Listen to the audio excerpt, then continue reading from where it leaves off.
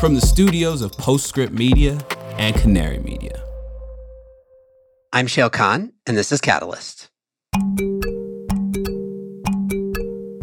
Net zero is like so much harder to do than everything else that has come before, and it leaves nothing unaffected. This week, we continue our whirlwind journey through the land of decarbonization with Nat Bullard.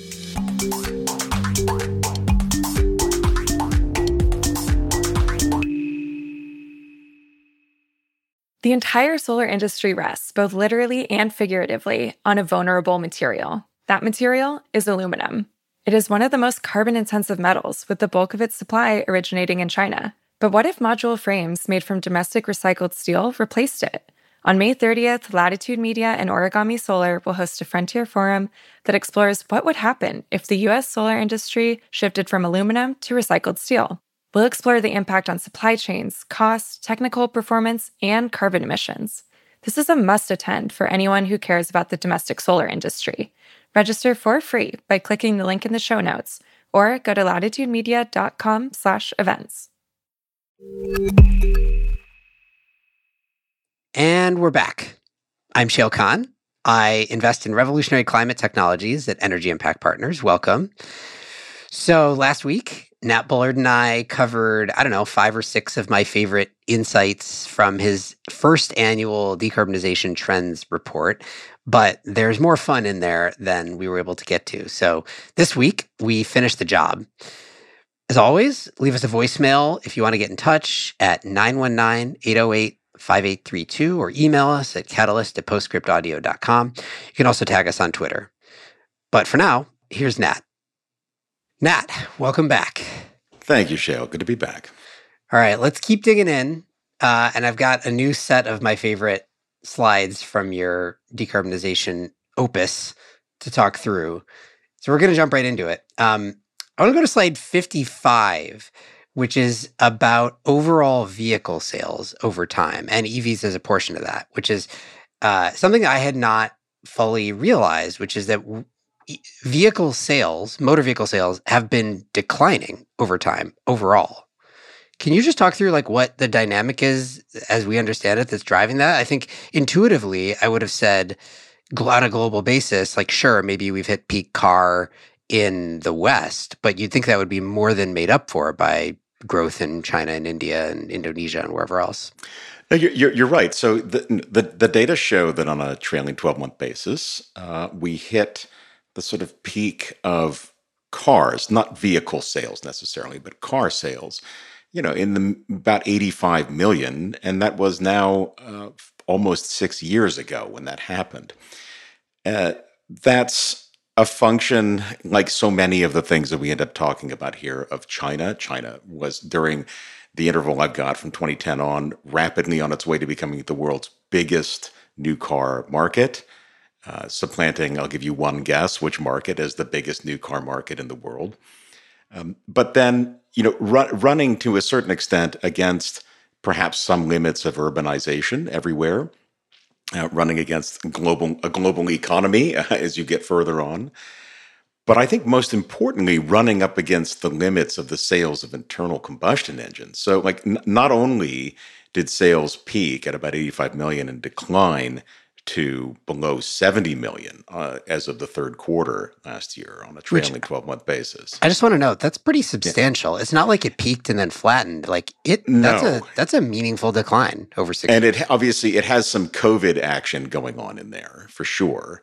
But yeah, it peaked and declined significantly. But then there is a growth market within that, which is EVs. And so another way to think about this is that more than 100% of the auto industry's growth is coming from electric vehicles. They are the only growth cohort within cars. I mean, obviously, probably models of cars are growing more, and certain chassis are growing more, certain frames, we see more SUVs, certainly. But from a propulsion perspective, EVs are the only growing market. And I think, to an extent, this helps. This is a sort of a simple lens on thinking about why companies care about EVs, because they're growth. Like they're the growth platform within a big market. And I think sometimes we have the tendency to overcomplicate this thinking strategically when you could simply identify, the top line growth in EVs and the top line shrinking for everything else in a shrinking market means that EVs are a growing share of a shrinking market. And I think that most manufacturers are well aware of that fact at this point. Okay, so one of the interesting questions, though, is so we have this overall declining passenger vehicle sales trend. EVs bucking that trend and gaining a bigger share of what appears to be an overall declining market. And it's sort of the way you framed it was like automakers know that this is the growth engine, but it's sort of a chicken or an egg question. Like, is it that the total number of vehicles that are going to get sold is a fixed number and that number is declining? And if you introduce more EVs, they will take a bigger share of that. Or is it that by introducing EVs, you can, to some extent, stave off the decline in overall passenger vehicle sales? I mean, this is probably an unknowable question, but I think it is. It's a sort of a collective action question, if anything, right? Like if every, if you sense that EVs are the future, then you want to capture as much of that market share for yourself as you can as an automaker. I think that's the biggest attempt. Of course, if everybody does that, you end up in an intense competition, which I think is also more or less what is happening. There are very, very few holdout companies that have no electrification plans.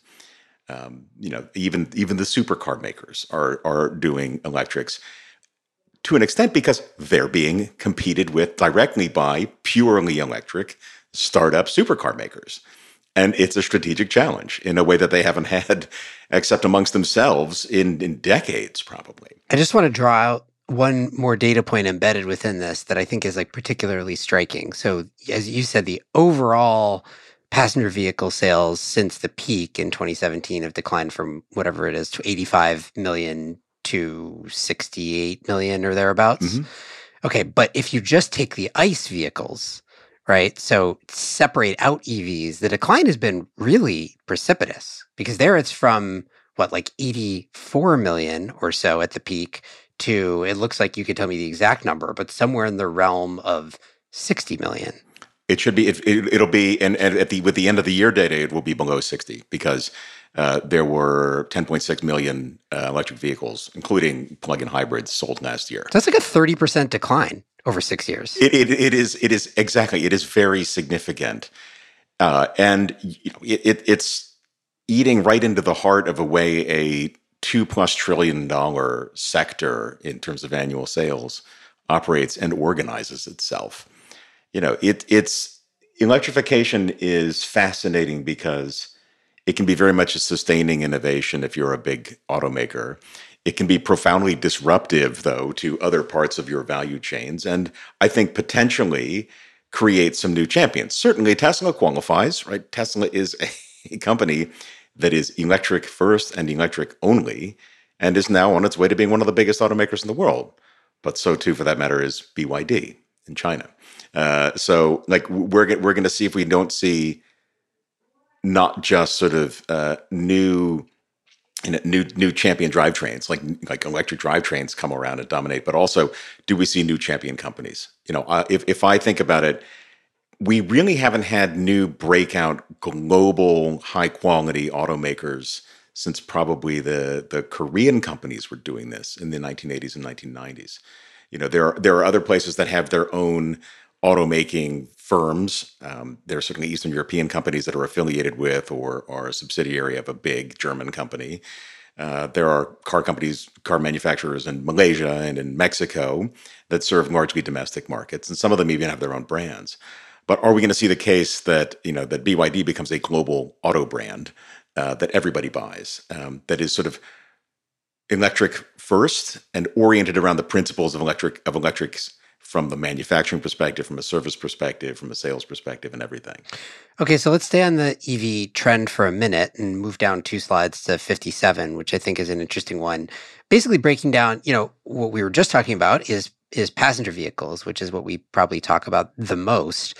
But as you point out in this other slide, that's sort of, if you want to categorize the electric vehicle market, that's really 1 out of 4 of the sort of distinct EV markets that are emerging today. So walk me through the other three. Right. So yeah, we generally, if we are in United States, North America, if we're in Western Europe, we are, if not car dependent, then at least very well aware of the automobile as kind of the prime mover of personal transport. So yeah, we have about 10.6 million cars, so EVs sold last year. We had 32, almost 33 million electric two-wheelers that are sold. Almost none of them here in North America or in Western Europe. And then we have another fraction, like about 400,000 each, electric buses and electric commercial vehicles, smaller commercial vehicles, not the scale of like a semi-trailer, but something that would be working in a city or doing last mile delivery or things like that. And these markets are just very, very different in scale. So EVs were like 13% of the car market, but of the new vehicle sales market. Yeah, of new vehicle sales market. Yeah. 39% of the new market for scooters and two-wheelers, almost 50% of the market for buses, and not even 4% of the market for commercial vehicles. And then there's the fleet size question, which is the really interesting bit, which is that we've now reached 27 million electric vehicles, passenger vehicles on the road. We have 287 million electric two-wheelers on the road, and fewer than 1 million electric buses and electric commercial vehicles. Yeah, I mean, there's a few striking components here. Obviously, one being, maybe this is somewhat intuitive, but I don't think, at least I realized how quickly electrification is taking over that two-wheeler market, and as a result, how big that fleet is. As you said, it's roughly an order of magnitude larger than the fleet of passenger vehicles that are electric. And the other thing is, I think we also probably all know that electrification of buses has been kind of the fastest mover, at least amongst larger vehicles. But the fact that we're almost at 50% penetration of new vehicle sales is really striking there. And I think that also, as many of these things in the big global market context, comes down to China, right? Absolutely. Another function of China, which made this incredibly rapid and very, very intense shift to mostly buying electric buses. And it really didn't take very long to rip through. And I think a large part of this is just the lack of sort of path dependency, I guess you could say, within the sector there. But also infrastructure definitely helps with this. If you ever talk to let's say the person in charge of a bus depot here, they're like, we would love to do this. Do you know what kind of upgrade we need to do to our electrical system in order to support 50 buses with like 250 kilowatt hour packs charging at once? It's really intense. And look, it's not an impossible problem to solve, but we have in many of our cities the challenge of having to invest to do this. You might already have site, you've got property, plant, and equipment that's obviously built around serving and servicing all of the internal combustion bus fleet that you've got, and you want to swap that out. It's an energetic shift, but it also means a huge amount of CapEx, right? It doesn't just mean like a pump and a tank underground.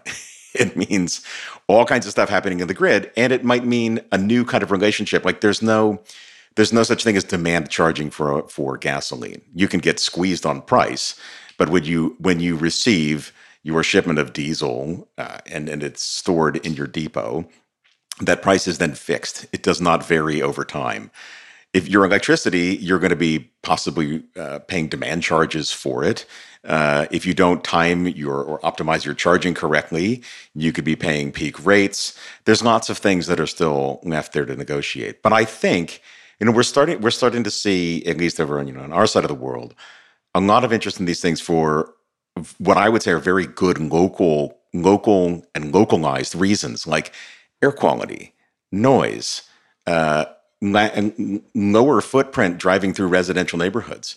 I think in the long run we'll be surprised to tell our children that we used to have to sit and breathe in diesel exhaust fumes in an unair conditioned vehicle for sometimes hours a day to traipse around the city. I think that will be substituted and is starting to be substituted with electric buses here.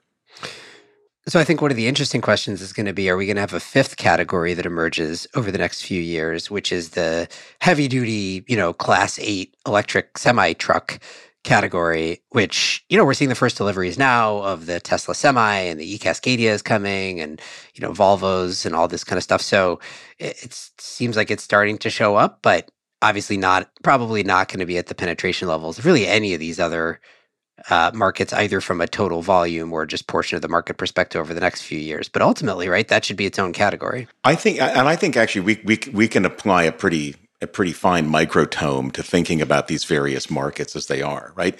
Is there a drayage market is going to be, I think, huge for electric vehicles. We're already starting to see that get rolled out into ports. These are places where you have high utilization, but like sort of limited fundamental range that you're traveling. I think that with the Class 8s, it'll be curious to see what particular fleet runs are being done. And I think it's interesting to know that like Tesla's first one is with was it with Frito-Lay or is it with Pepsi?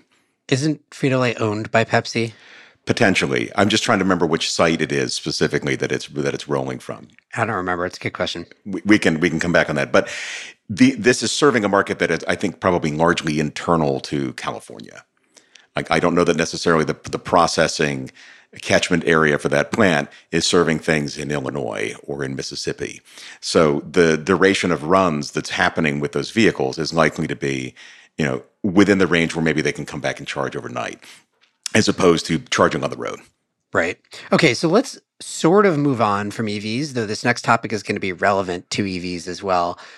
Jumping ahead to slide 121. This is one that I think is really interesting, and it's not specific to climate tech necessarily, but it's definitely relevant to climate tech, which is about onshoring, reshoring, and nearshoring of supply chains, which is a big topic right now. We're seeing, in the US, there's this bevy of announcements, which I think have been expected ever since the IRA passed, of new manufacturing facilities for batteries and battery materials and all the way up the value chain there. We've got Europe, which is sort of mad at the US about the IRA, and so coming up with its own policies and talking about how these new industries, as they develop, need to be different from how some of the other industries that have been built, like solar, ended up being basically entirely based on imports. So you have some interesting data on mentions in quarterly earnings calls about onshoring, reshoring, and nearshoring. So what are we seeing in the trend line there? So the series that I have here from Bloomberg starts with the first quarter of 2020, which, as we all know, is when sort of COVID hit home here in the U.S. Very, very little mention of this. This was not like a strategic priority. I'm like in the range of like 12 to 15 mentions in total. By the second quarter, it's jumped up to like 125 mentions of onshoring, reshoring, and nearshoring. And then by the second quarter of last year, it's more than 175 mentions in total, of which most of the mentions are about onshoring.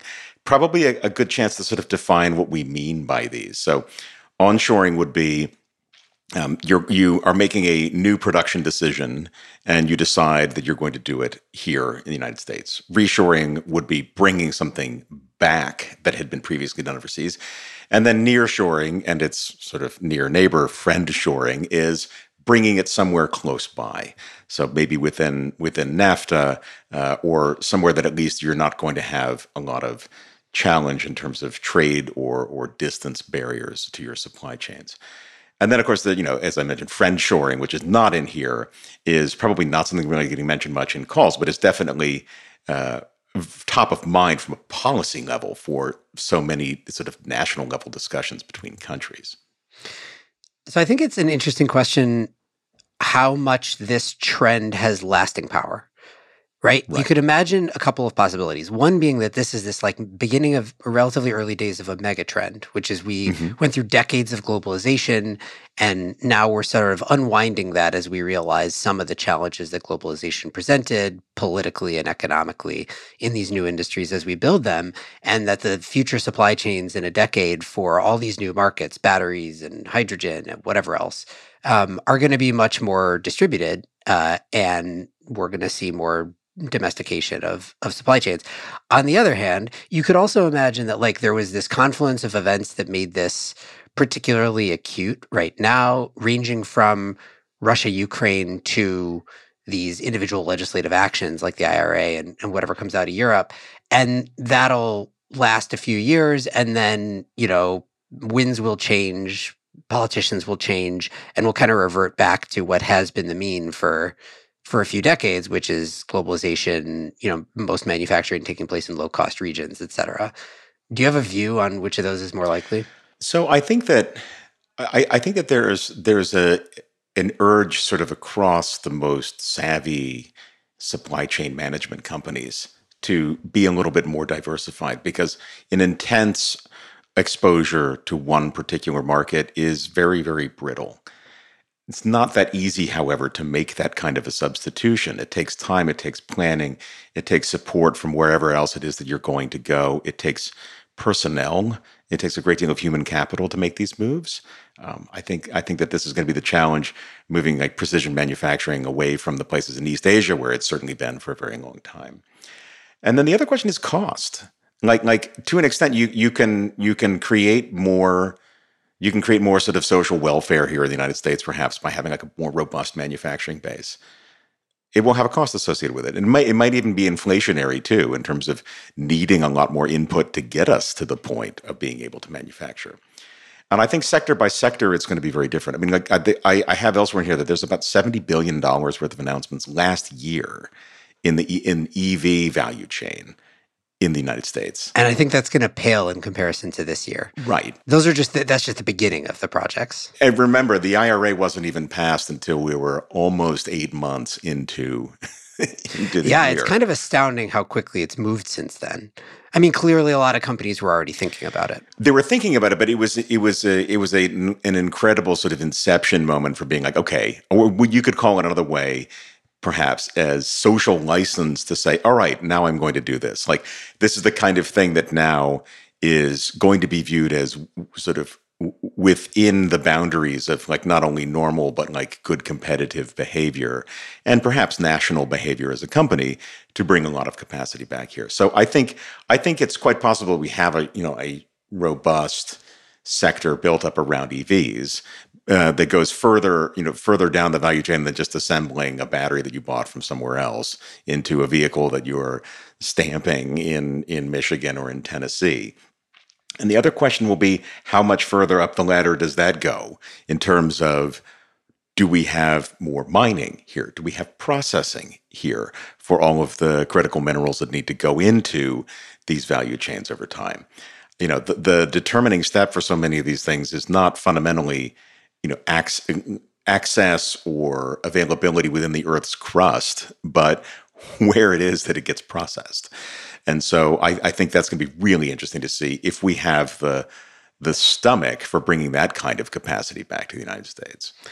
I also think that, the biggest volume of announcements has come from the battery supply chain, but it's important also to keep an eye on all the other parts of climate tech where you're seeing these big announcements. I mean, solar is a good example, right? Like Hanwha, which is a big Korea-based solar manufacturer, is setting up like a $2.5 billion manufacturing facility in the U.S. First Solar is expanding capacity in the U.S. You've got companies elsewhere in the solar supply chain who are making trackers and racking systems, who are making inverters. Like, all this stuff is getting domesticated right now. And that's just in solar, right? And then take all these other emergent industries. Where are we going to make all of our electrolyzers? Where are we going to make all of our direct air capture machines, whatever you want to call them? Like all this stuff, right? So batteries, I think, are rightly getting the most attention because it's sort of happening the fastest at largest volume. But feels to me like it's pan climate tech. No, I think so. And, we have the advantage here in the United States of being a large market. Right. We're a large market for basically anything. And we're adjacent to two other reasonably large markets, Canada and Mexico. And I think that if you're confident in the sort of path of climate technologies, then you as an executive could see the path to doing things here because of the strength of your own market and becoming an exporter elsewhere. The question is like how small of an economy can you do this effectively? Like, could you do this at the scale of Germany? I think so. Could you do this at the scale of Vietnam? Open question. Could you do it at the scale of an Indonesia? Also an open question. But I think a lot of countries are sort of doing this right now. They're trying to decide, are we capturing something for ourselves? Let's not call it autarky economically, but for reduced interdependence on other countries? Or are we ourselves trying to become a new export hub, a new friend for globalization? Mark your calendars for May 30th at 1 p.m. Eastern. That's when Latitude Media and Origami Solar will unveil new research on how recycled steel can help reinvigorate the U.S. solar industry. Why recycled steel? Well, the solar industry is dependent on imported aluminum for frames, leaving it vulnerable to geopolitics, supply disruptions, and higher-cost transportation. By switching from aluminum to recycled steel, solar producers can reduce greenhouse gas emissions and qualify for IRA domestic content incentives. Have questions about the shift to steel and the impact on supply chains? Join Latitude Media's Stephen Lacey, Origami Solar CEO Greg Patterson, and American Clean Power's MJ Shao for this live virtual event. Again, it's May 30th at 1 p.m. Eastern. Register for free at latitudemedia.com/events or click the link in the show notes. Okay, let's talk about something I think I've sort of known intuitively but never seen data around, which is about mega projects. So this is slide 111. I think everybody's probably familiar with the fact that if, for the most part, when we've tried to build new nuclear power, particularly in the U.S., which there are very few examples of, but tried to build new nuclear power at large scale. Of late, there have been a lot of cost overruns. What I think is interesting in the data that you pulled is that it's not unique to nuclear, though maybe it's worse in nuclear. So what do we see in terms of when you're building a really big energy project, or not even just energy, what the costs end up being relative to what you think they're going to be? So, look, very basically, the first of a kind of anything is late and over budget. You know, that's a sort of an aphorism that you could apply to anything that's being done new and is first of a kind. But what the data here, and it's coming from Professor Bent Flyvbjerg, who's at Saïd Business School at Oxford. His data points that, like, the bigger the things are, the more they tend to overrun, roughly speaking. So nuclear power has a mean cost overrun of 120%. And 55% of projects have a 50% plus cost overrun. So, I mean, like, there's almost no way, if you look at those numbers, that you can expect nuclear power in most markets to ever come close to what it was mooted to cost.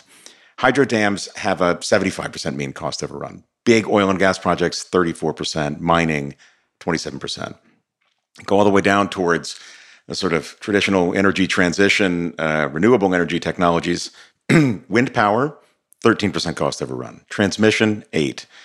The mean cost overrun for solar power is 1%. And only 2% of solar projects ever have a cost overrun of more than 50%. So it's just like the smaller and more distributed in this case is better. There is, for lack of a better phrase, there's more sunlight also on what's happening. You get more visibility on the cost structure for a project that's happening over the course of 18 months of build time, or 4 months or 5 months of build time, than you do with something that has a build time of a decade. But also, solar is fairly standardized at this point. You know, you have topographical decisions to make. You might have some siting decisions to make, but like the configuration of racker, inverter, module is something that can be repeated at scale and speed. Most of the components are manufactured and then assembled on field, right? That's right. And with solar, and that's a significant distinction from nuclear as it has existed historically, from hydro dams, from oil and gas, from mining. Like, a lot of these are big, complex engineering projects. And they have in their critical path, there are often multiple things that are unique for that purpose. You know, like if you're building a nuclear power project, you are going to commission a turbine. It's not like you can call up, you know, Hitachi or GE, and they're like, sure, we got one. We've got a 1,500 megawatt turbine lying around. Like, that is in and of itself a multiple year process and possibly a multiple year negotiation. And in that process, it's like, okay, you've got to cast the rotor. You've then got to form the blades. You've then got to ship this gigantic, complex thing in a probably completely bespoke shipping process to get it somewhere. And then you have to set it up with unique, site-specific attention to geology, to hydrology, to everything else. And so, yes, it in a sense, there's almost like an unfairness or an asymmetry to the competition between these technologies. If you're buying solar, there are optimizations you can get at the module level, but those themselves are distributed at a scale of like probably tens of millions of products specific, or units rather, specific to any given subset of that technology. So this is one of the reasons why I think people often get excited about, for good reason, get excited about technologies that are more modular, potentially more distributed, certainly more manufacturable. And I think there's good reason for that. I mean, you see this also in a lot of other sectors, right? This move toward like prefab and modular housing, for example, right, is sort of drawing upon the same thing. It should be cheaper and more predictable to build the thing if that thing can be built in a manufacturing facility and shipped to a site rather than having to get designed and built on the site. But I wonder how far you think we should take that logic, right? Like what we're saying here is that stuff like solar that is more modular and manufacturable tends to be more predictable from a cost perspective. I think some people take that to a sort of an extreme and say, well, this is the reason that we need a fully distributed energy system. For example, everything should be modular. We should never build another mega project of any kind, right? And I wonder how you think about that. Like, does this mean to you modular is better?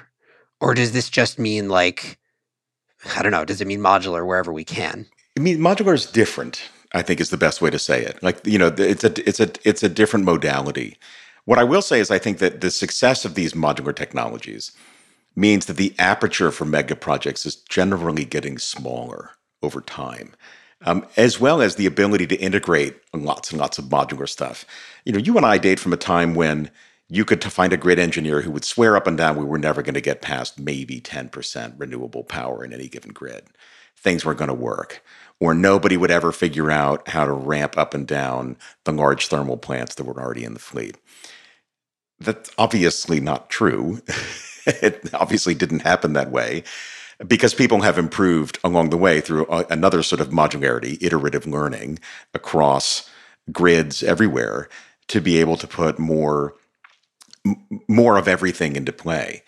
So I don't think it's the case that we're going to need to have 60% baseload power. In fact, I think we should probably sort of deprecate the notion as it is in terms of baseload probably forever. But we are going to have more acute needs that might actually be of shorter duration, that do need things that are either very big or are designed to be very firm. And we will have to come up with a kind of regulatory, societal, financial compact on which we can make those things happen. Who's responsible for them? How do they get paid for? Where are they built, and who owns them? I think it's going to be very interesting to me. Like, we don't have any merchant nuclear power being built in the United States. Where it's being built, in fact, worldwide, is generally by a state-owned or parastatal financial institution, or in the United States, one of the fully regulated entities in the Southeast. Now, it'll be really interesting to see what happens when when we reach the point where there's a lot of small modular reactors. Where do they fit within this structure? In theory, they're manufactured, as compared to built bespoke in each different iteration.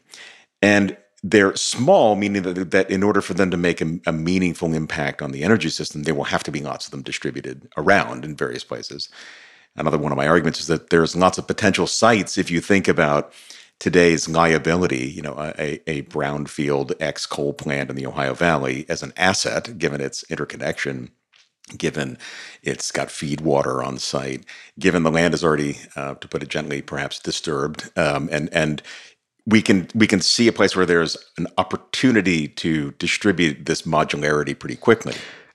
I mean, undeniably, we're gonna do a bunch of really. I think some folks are already paying attention to this. We're gonna do a bunch of really interesting things with brownfield ex-coal sites in the U.S. over the coming years, because there are particular incentives, even amongst all the big incentives in the IRA.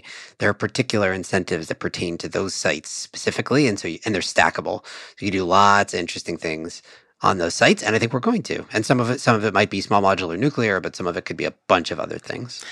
I mean, it will be really interesting, as a slight aside here, to see those sites as an inbound, not an outbound, so to speak. That already happened with Google's data center in Alabama. That was an old TVA coal plant.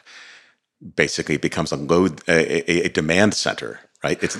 Or another example, to pitch my own book. So Form Energy, one of the companies we're invested in, which is making multi-day energy storage batteries, announced their first 2 sort of significant commercial installations a few weeks ago with Xcel Energy, and both of them are at retiring coal sites. So they're going to replace a coal plant with a basically 1 gigawatt hour battery in each case.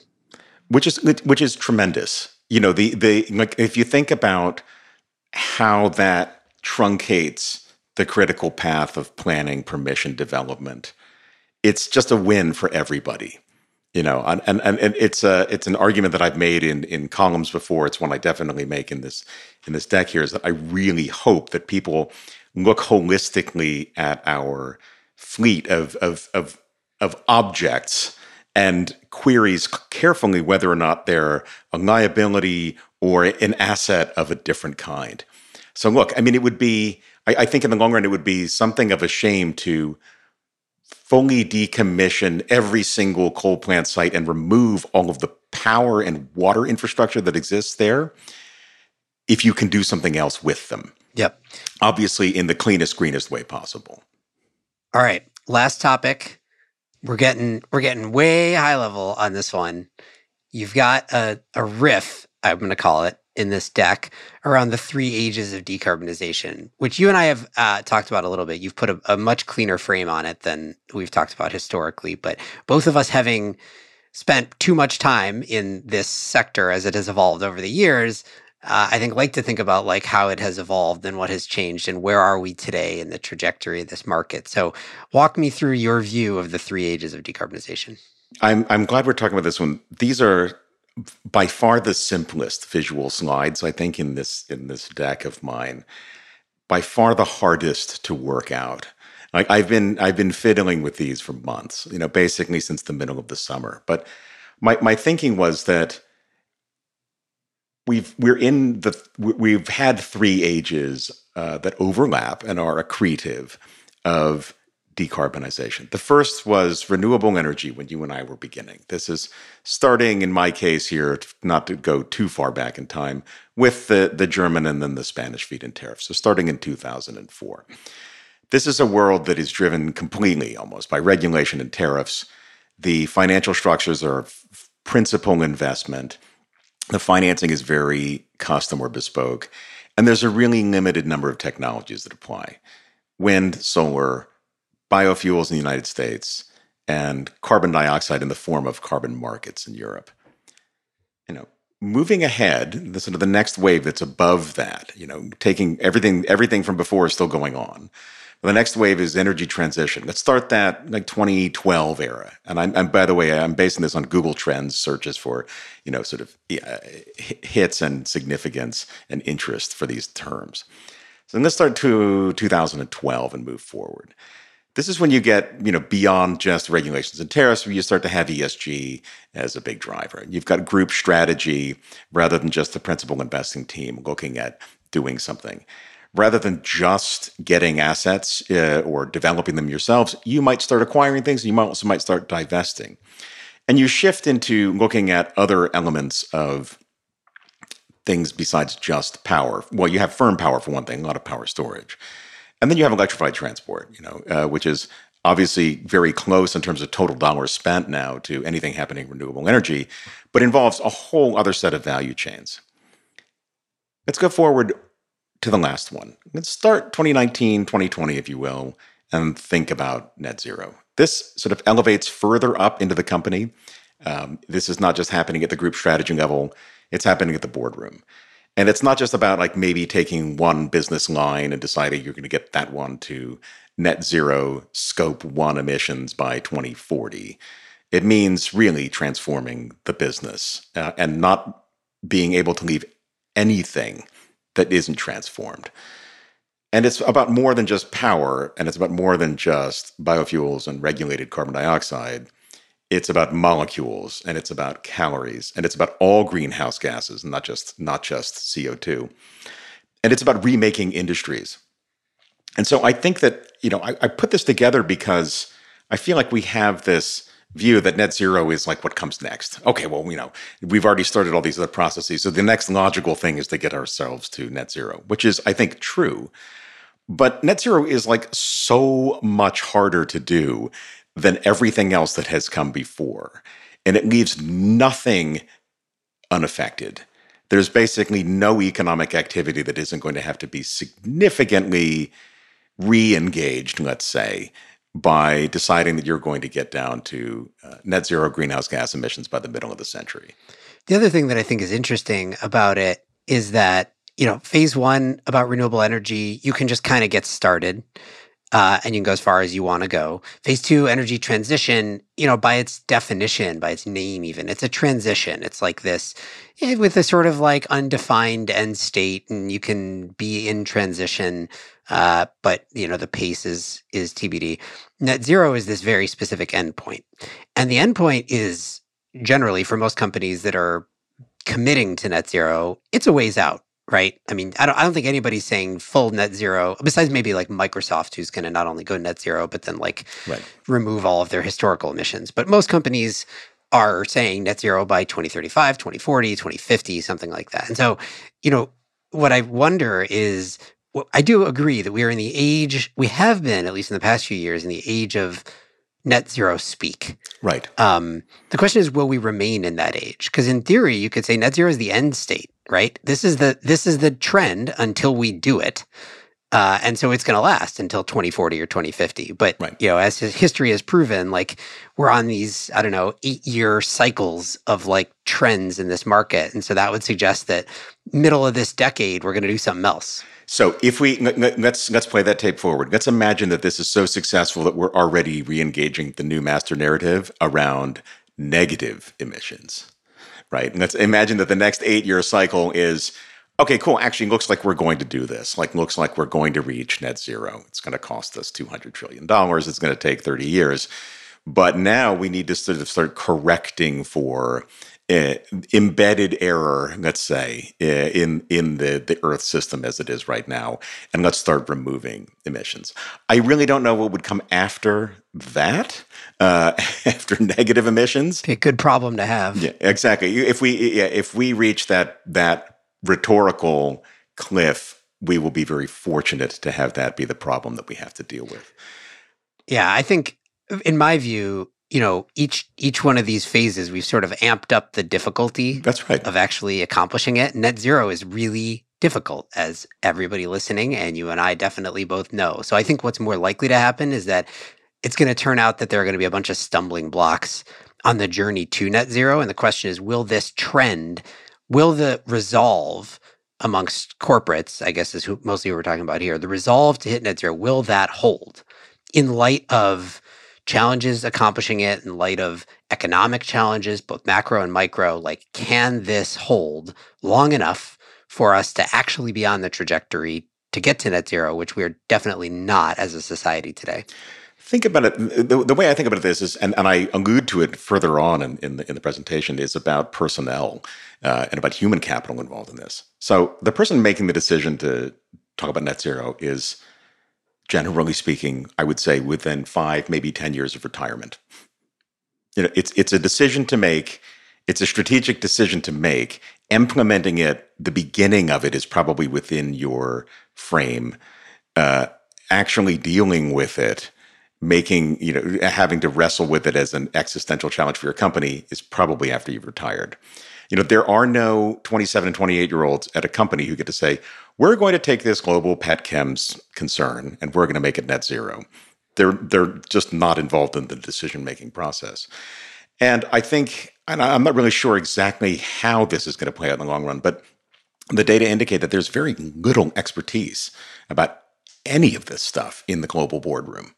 You find 1.2% of the Fortune 100 board knows anything about energy, right? 5% knows something about workplace diversity. And these are both equally valid and equally important. But, the number of people who know something about climate in the global boardroom is very, very low.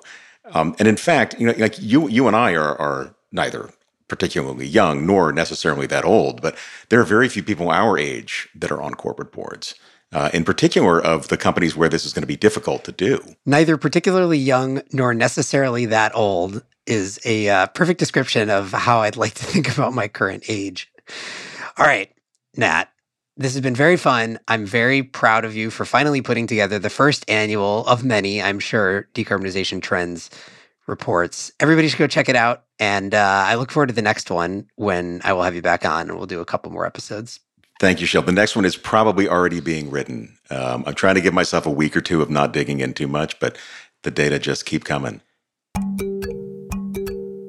Nat Bullard is a venture partner at Voyager Ventures and a senior contributor at Bloomberg Green. This show is a co-production of Postscript Media and Canary Media.